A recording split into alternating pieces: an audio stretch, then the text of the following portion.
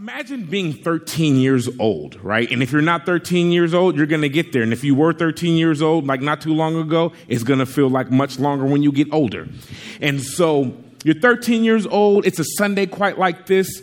The sun is going down and maybe you've got some traditions. Well, in traditions in my house, my stepdad would get out the grill sometimes and he'd like just start grilling meat and stuff like that. And they turn on the radio. My mom would be prepping something, and we'd be all outside doing what 13-year-olds do. And they turn on their music station. And young bucks, or if you're in your 20s, one day there's going to be a station designed specifically for you. And songs that you thought were like pretty recent when you were like a teenager or something, you're going to be like, "Ooh, wait, that's on the oldie station now," and it will date you and age you. Everybody in the room goes through it, and so we would listen to my parents' music, and you know, just like all 13-year-olds, some stuff we liked, some stuff we didn't like. But it seemed to me that my whole family agreed that one of the best artists in the world, and I would say arguably the best R&B artist in the world, Stevie Wonder.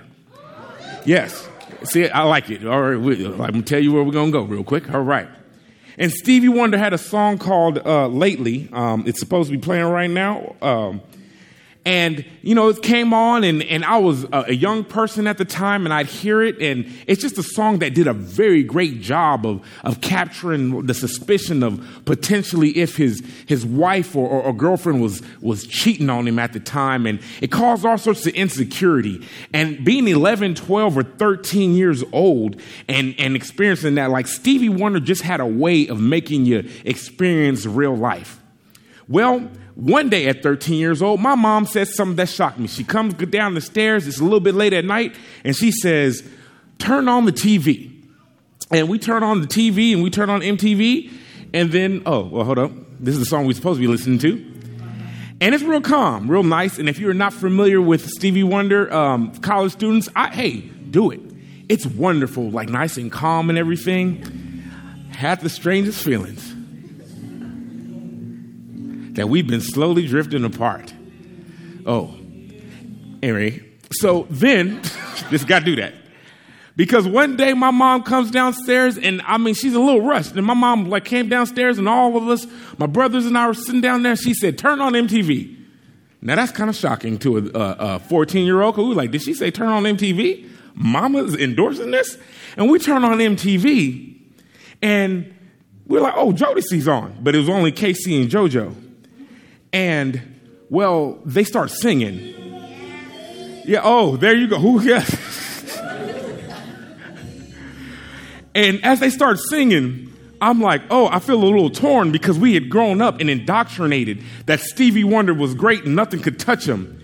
And he starts singing. And later on in the song, as it keeps going and going with all the ad-libs, my family didn't go to church at the time. But if you've ever been around a certain particular ethnic group and we start to feel stuff, it starts to feel like church, and church ain't got nothing to do with it. And at one particular point, man, my man Casey and JoJo must have hit that note. And for a group of people who don't go to church, all our hands went up in worship. All of our hands went up to acknowledge the greatness that had just unfolded in that moment. See, what had happened is that we had heard a great song, and this great song that was heard and spoken, we'd heard it one time before and it hit us a certain way. But when Casey and JoJo sang it, it just hit us another way. And like I said, if you ain't got no black friends, hey, you get some more, because you're gonna have a church moment one time. Someone's gonna say something. We all went like this, and I imagine that most of ethnic America, who was low SES at the time, all went like this when Casey and JoJo started singing, and we stood up and we was like lately. And if you ever watched the NAACP awards, Earth, Wind and Fire or something come on like that, I guarantee you ain't experienced black church, but you will experience it in that moment. And all that's to say is that occasionally, sometimes the same things are done and they're repackaged because they're just great within themselves. We have it with movies like Rocky and Creed, Star Wars and Star Wars The Force Awakens, where the same story is told over and over again, and something about it still captures our imagination. Taming of the Shrew, 10 Things I Hate About You, A Star is Born. A Star is Born was in 2018. A Star was born in 1976. A Star was born in 1954. And I guarantee you in 2044, a star still will be born. Because those things are told, and it happens all the time in entertainment. And it could be little subtle things that recreate and say the same message and hits us in certain ways. For example, the show The Office and the show Superstore. NBC, they're the same thing and you know it. If you watch that show, you know it. It's the same story. You know it's true. So today, Spark, what I'm going to do is we're going to hear the same message that was said from the beginning in 1 John. We're going to talk about it in a particular way because I believe that all John does something that we already know. He takes Jesus, or the writer of John takes Jesus, and he says it in a particular way to this particular church, and it's something that they already knew, but maybe it sounded different. So hopefully today, there's some things that will hit you the same that we've already known. And it's going to be what they call them, oldie but goodies. The oldie but goodies. Something we can't throw out the old, but it's going to be an oldie but goodie. And we start with this particular text. Dear friends, let us to continue to love one another, for love comes from God. Anyone who loves is a child of God and knows God. But anyone who does not love God does not know God, for God is love. God showed us how much he loved us by sending us his one and only Son into the world that we might have eternal life through him. This is real love, not that we loved God, but that he loved us first and sent his Son as an atoning sacrifice for our sins. Dear friends, since God so loved us that much, we surely ought to love each other. No one has ever seen God, but if we love each other, God lives in us, and his love is brought to us in a full expression in us. This week, I had the pleasure of listening to that letter through a wonderful app called Streetlights. And it's an audio Bible. It's an audio Bible app with kind of sophisticated hip hop beats brought as the scripture is read. And I want to give a thank you to Charlie Magbunwa, which is like Uncle Charlie to the Akhtar children, because he turned me on to it. And if he's listening to the podcast right now, hey, big shout out to that guy.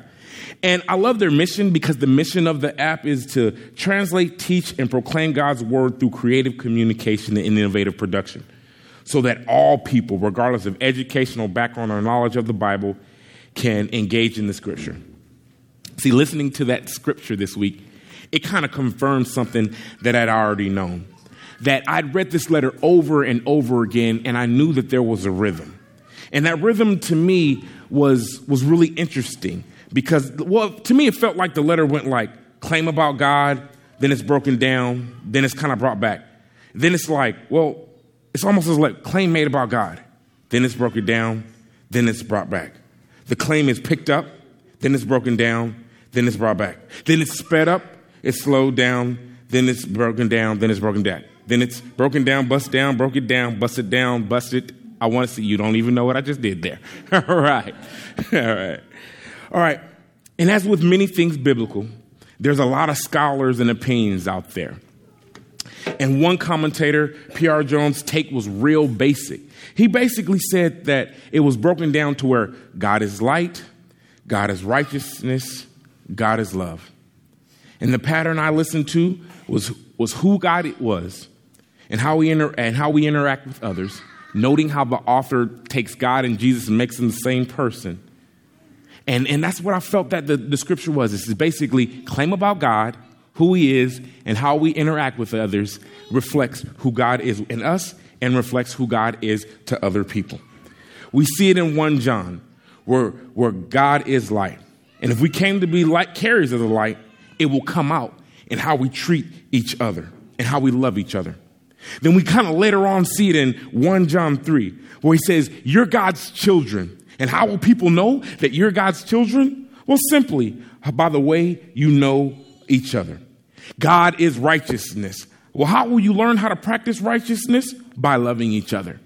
And then 1 John 4 kind of does this break that a couple weeks back, I thought a wonderful job by Pastor Omer, where he begins to identify, take John 2, and they talk about false teachers and how false teachers and get broken down. And he's talking specifically to that church and how the teachings were causing a little bit of a breakup and causing real distress within the church.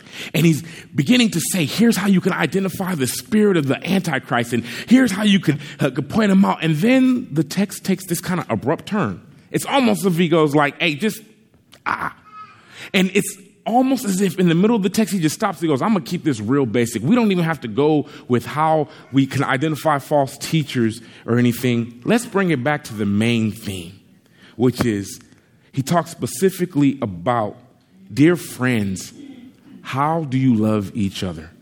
And he begins to tell them, look, dear friends, beloved, I just got to love it because the way he interrupts the text, beloved, dear friends, let us continue to love one another because love comes from God. Then he says, anyone who loves God is a child of God and knows God, but anyone who does not know God does not know God, for God is love. God showed his love this much by sending his one and only Son into the world that we may have eternal life through him. This is real love. Not that we love God, but that God loved us first. And he sent his Son as an atoning sacrifice. Dear friends, since God loved us that much, we surely ought to love each other. No one has ever seen God, but if we love each other, God lives in us, and his love is brought in full expression.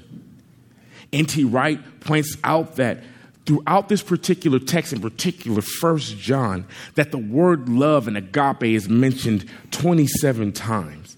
And we here at Spark hear this every week. We teach it to our children. And if you've been in particular church traditions, it talks about how if we love God, and that's the most important command, Jesus, our Messiah, says, hey, people tried to test him. What's the most important commandment, Jesus? And Jesus says, well, hey, you know what it is. It's the one that you knew from when you were little. It's the Shema. It's hear, O Israel, the Lord our God, the Lord is one. Love the Lord your God with all your heart, all your soul, and all your strength. And then the second one is just like it.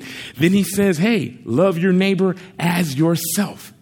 And if you were a Jewish person back then or even now, that tradition is carried with you. That message has been ingrained into you and inside of you since you were little. That has been bound upon your heart. And the writer of this letter says, hey, through all the chaos, through everything that's going on, I want to tell you, particular church, hey, love each other. The reason why this is important, because if you love each other, they'll know you're from me, and it'll draw people closer to you. It's almost as the writer says, hey, I want to run it back to you over and over again. Hey, you already know. You're good followers of Jesus.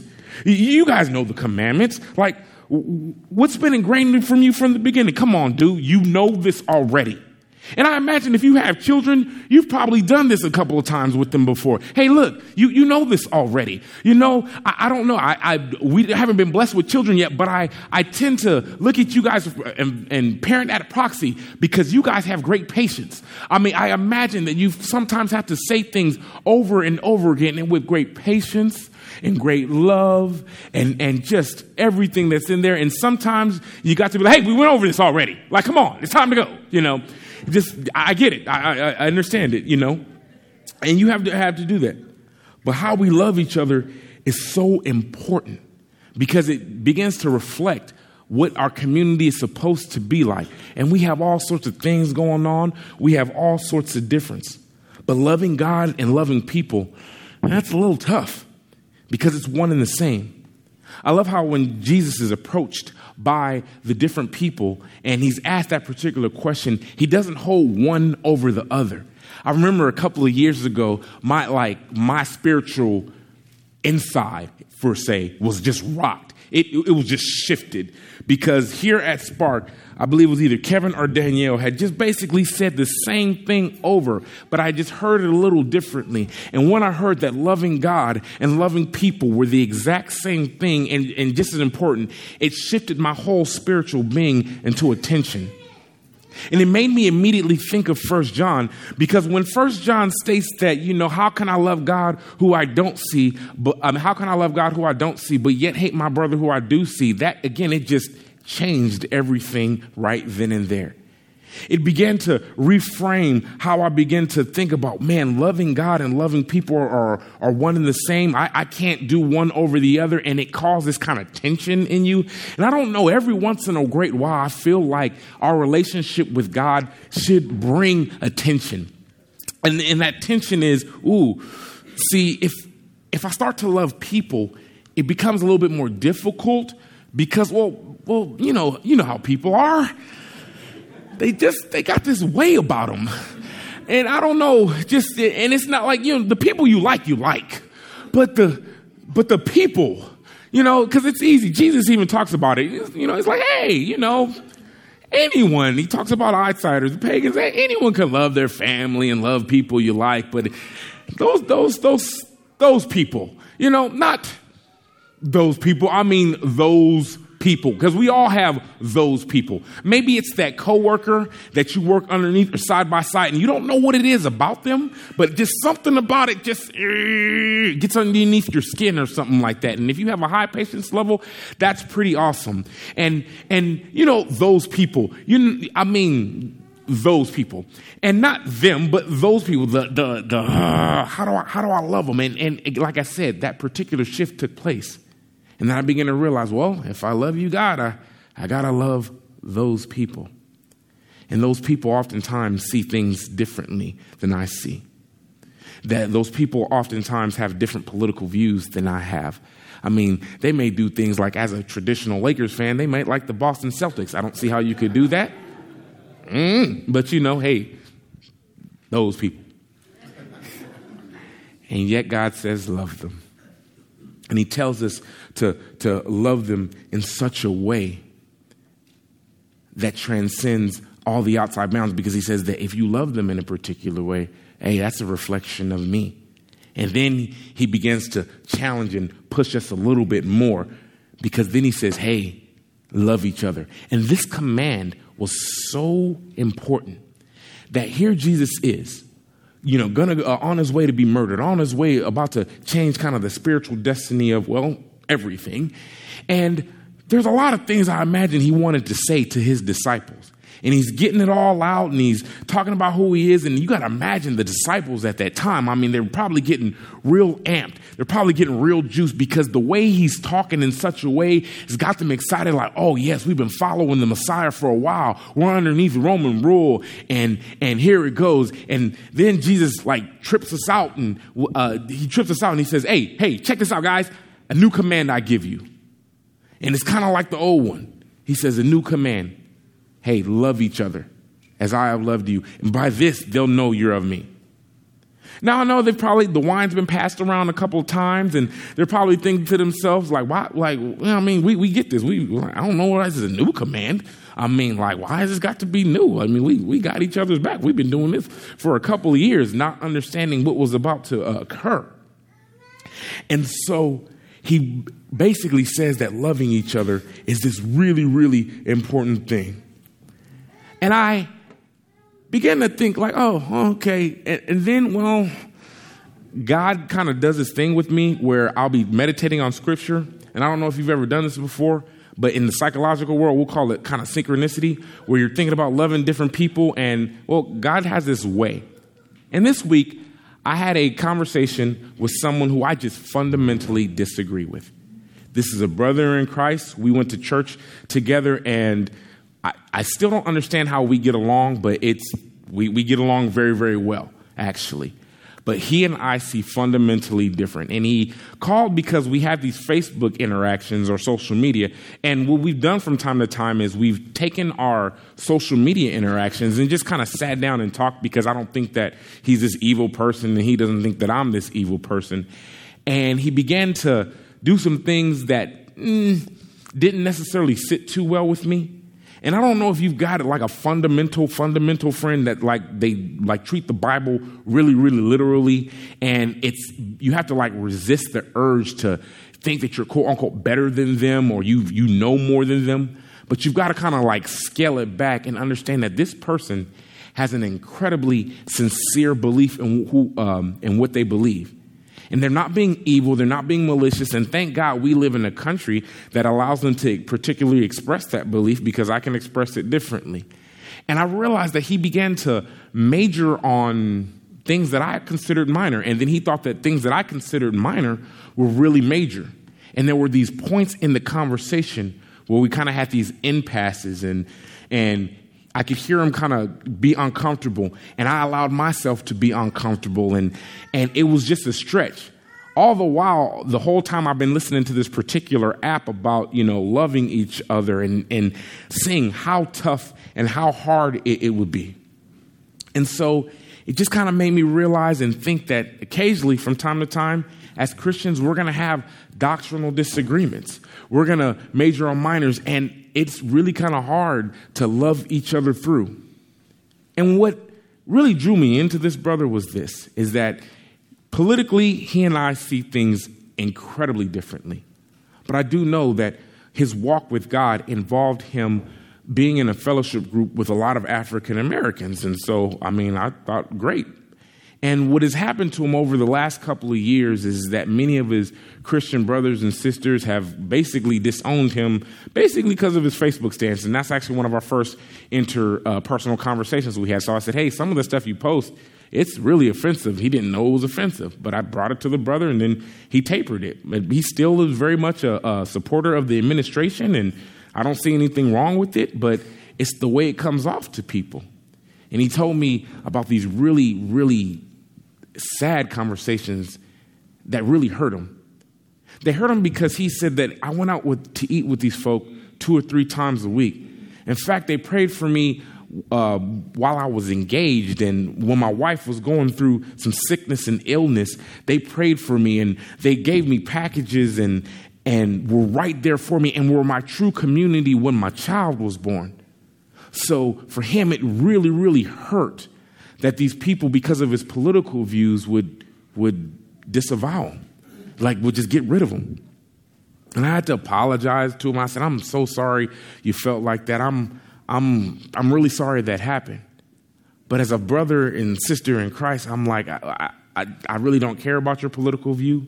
It does annoy me a little bit, but that's what it does. Annoying doesn't mean I got to throw you out. And we continued to have this great conversation, even though he said some things that made me really, really want to test, oh, I really got to love him? I got to love him, but that's what it is. And I'm pretty sure we've all kind of had those particular things go on with us. And we've all, as Christians and followers of Jesus, we kind of all do. There's doctrinal disagreements. How do you view Jesus coming back, or if he's coming back? And so you've got one side that believes, hey, Jesus is coming. Others believe he's already come, and all that other stuff. And we tend to, break down in these camps. And some people, they go away from it. But I think recently our political climate has kind of revealed some things. And so even in this conversation I had with this brother, we kind of went there with some real, tough issues. And if you've ever had tough issue conversations with a brother or sister in Christ, that's kind of tough, because as a person who follows Jesus, I kind of believe in pro-choice. It's not that I'm an advocate of abortion. I just believe that when someone makes their choice, you got to be there for them regardless of whether they keep a child or regardless of whether they go through and end the pregnancy. You've just got to be there for them, because I'm not called to judge your decision. I am called to be there for you no matter what. And for him, it was really, really important to protect the life of a child. And we had these impasses during this conversation. And I didn't hear hate from this person. He didn't hear hate from me. In fact, you could tell that he was really, really trying hard, as I was trying equally as hard to understand each other. Because at one particular point, he almost asked the question, and I don't know if you've ever got this question, how can you be a Christian and this? How can you be a Christian and hold this particular stance? And I said, I could be a Christian and hold this particular stance because, it's something that I already knew, is that I have to love the people regardless of how I feel about the decision. And so And as a former youth pastor, I can't tell you how many times young women had come out to me and said that they had had an abortion. So at that particular point, I could either go, hey, let's, here's what you're supposed to say, you're wrong, or just do what God called me to do in that moment and just love them and walk with them through that. But I also understand the other end.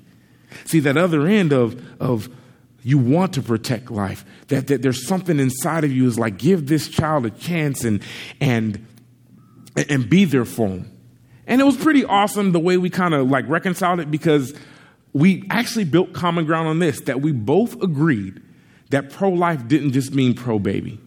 We both strongly agreed that pro-life meant from cradle to the grave. And no matter what happens with a child, like, we got to be there for them from the beginning. And it was really neat to kind of have this particular commonality with somebody you find like you kind of find differences with. So I want to challenge you, Spark, to do something you already know how to do, and that's love one another. And I would tell you, Spark, you love one another incredibly well. See, you already know that when the email goes out every week and Kevin and Danielle need someone to step up, I already know that you're going to step up. You see, you already know that you're going to respond to the World Vision crisis in the African countries, because you already know how to do this. You, as Spark, already know that you're going to respond and how to love one another in such a way that draws people in. But I also want to challenge this, Spark. See, can we love people who are fundamentally different than us? Can we reach across the aisle and take away the social media divide and engage that person that we so lovingly just want to figure out, how can you be a Christian? And can we do that, Spark? Can we love people who are fundamentally different from us in such a way that reflects, well, not just us, but something we already knew? Can it reflect Jesus? Because you already know how to do this. And here's how I know that the church has always known how to do this. See, I grew up as a small child in the 80s. And I grew up in Compton, California for the first 11 years of my life. And we would go to church from time to time, but really on Sundays. But one of the things that defined Compton, California, as many low SES areas of the time, was the crack boom, or the crack epidemic. And I went to an elementary school where predominantly African American. In fact, we had one Mexican young man in our class, but everybody in the school had a very close relative who was addicted to crack. Whether it was a mom, dad, aunt, uncle, somebody, it was grandma, it was a extreme, like you just knew somebody. It didn't know who it affected. And we went to the small private Christian school, but I also noticed in church that the loving support that many of these communities offered people who were suffering because they had a relative or someone on crack. Or maybe it was a grandmother who had to raise kids again because, well, her daughter had made some bad decisions. And that made such an impact on me, because even then I saw the humanization of people who made not so great decisions. And occasionally, well, actually quite frequently, people who were addicted to crack would come into church. And you didn't see like this, fire and brimstone. But what you also saw was like people who knew the person's name. They'd hug them. They'd love them. They'd offer them food to eat. Now, they weren't they weren't condoning their activity or anything like that. But they loved their mom. They loved their dad. And I saw the church be this loving place. I saw the church really kind of be this hospital to people who were really suffering at the time, and the whole community kind of suffered from it. And I imagine that even now, that in certain parts of America where opioids is kind of the drug of choice nowadays, that there are still small churches or even large churches that are doing that today. See, it's something that we already knew how to do as a church. It's something that was always inside of us. So I want to just challenge you, Spark. Can we take it to another place? Because I love what Jesus does. See, when he talks to that Pharisee and the dude tries to justify himself, it's almost as if Jesus elevates it. And he's like, yeah, love God. How do you read the commandments? Love God, love people. And then he tells the story of the Good Samaritan. And it's very interesting to me how that's gotten watered down. But I love the cultural context of it, that Samaritans were not necessarily the most liked people. That I imagine that when Samaritans, that gospel hit them for the first time, folks who was of a traditional religious practice was like, wait, Samaritans are in? Wait, how did they receive Jesus? And it made them feel a little uncomfortable. And yet the gospel grew. And we see it in Acts later when the first set of outsiders or pagans or what we would call Gentiles come in. I know that must have really made them feel uncomfortable. And yet it kept going and it kept growing and it kept moving. To one particular day, it's like, man, we got to love them too. And the way we love each other, like, kept drawing people in. And so I want to challenge us, church. I want to challenge this Spark to do something that you already know how to do. And that's love each other and love other people, because in doing so, you're loving God and it draws people in. And with that, I'm just going to pray because you guys already know what to do. Jesus, I thank you for Spark. I thank you for each of these children. I thank you for this commandment. And I thank you for the challenge, because the challenge is ahead of us. It's simply this. You've called us to love you, Lord, with all of our heart, all of our soul, and all of our strength. And you've also called us to love our neighbor, which means those within our church community and those outside of that church community, as ourselves. And neither one commandment is above the other. You call us to do both and that's a heavy, heavy call, but give us the grace to continue to do it. And Lord, I really, really pray and thank you for Spark, who's already doing it, and for these challenges that will come up this week where they're going to learn how to love at a whole new level. Because when we love each other and when we love others, we're loving you. And that's what you've called us to do. And I thank you for that. In Jesus' name, amen. May you Sparkers never, ever get tired of being reminded once again of God's great love for you. May you be commissioned once again to be overwhelmed by His amazing grace. And may we individually and collectively and communally embody and incarnate that love and grace for the world. In all the places that we feel outrage, may we be overwhelmed by your goodness and by your love. In the places of our life where we feel hatred or animosity, may we be overwhelmed by your goodness, by your love, by your grace. And I pray in Jesus' name, amen.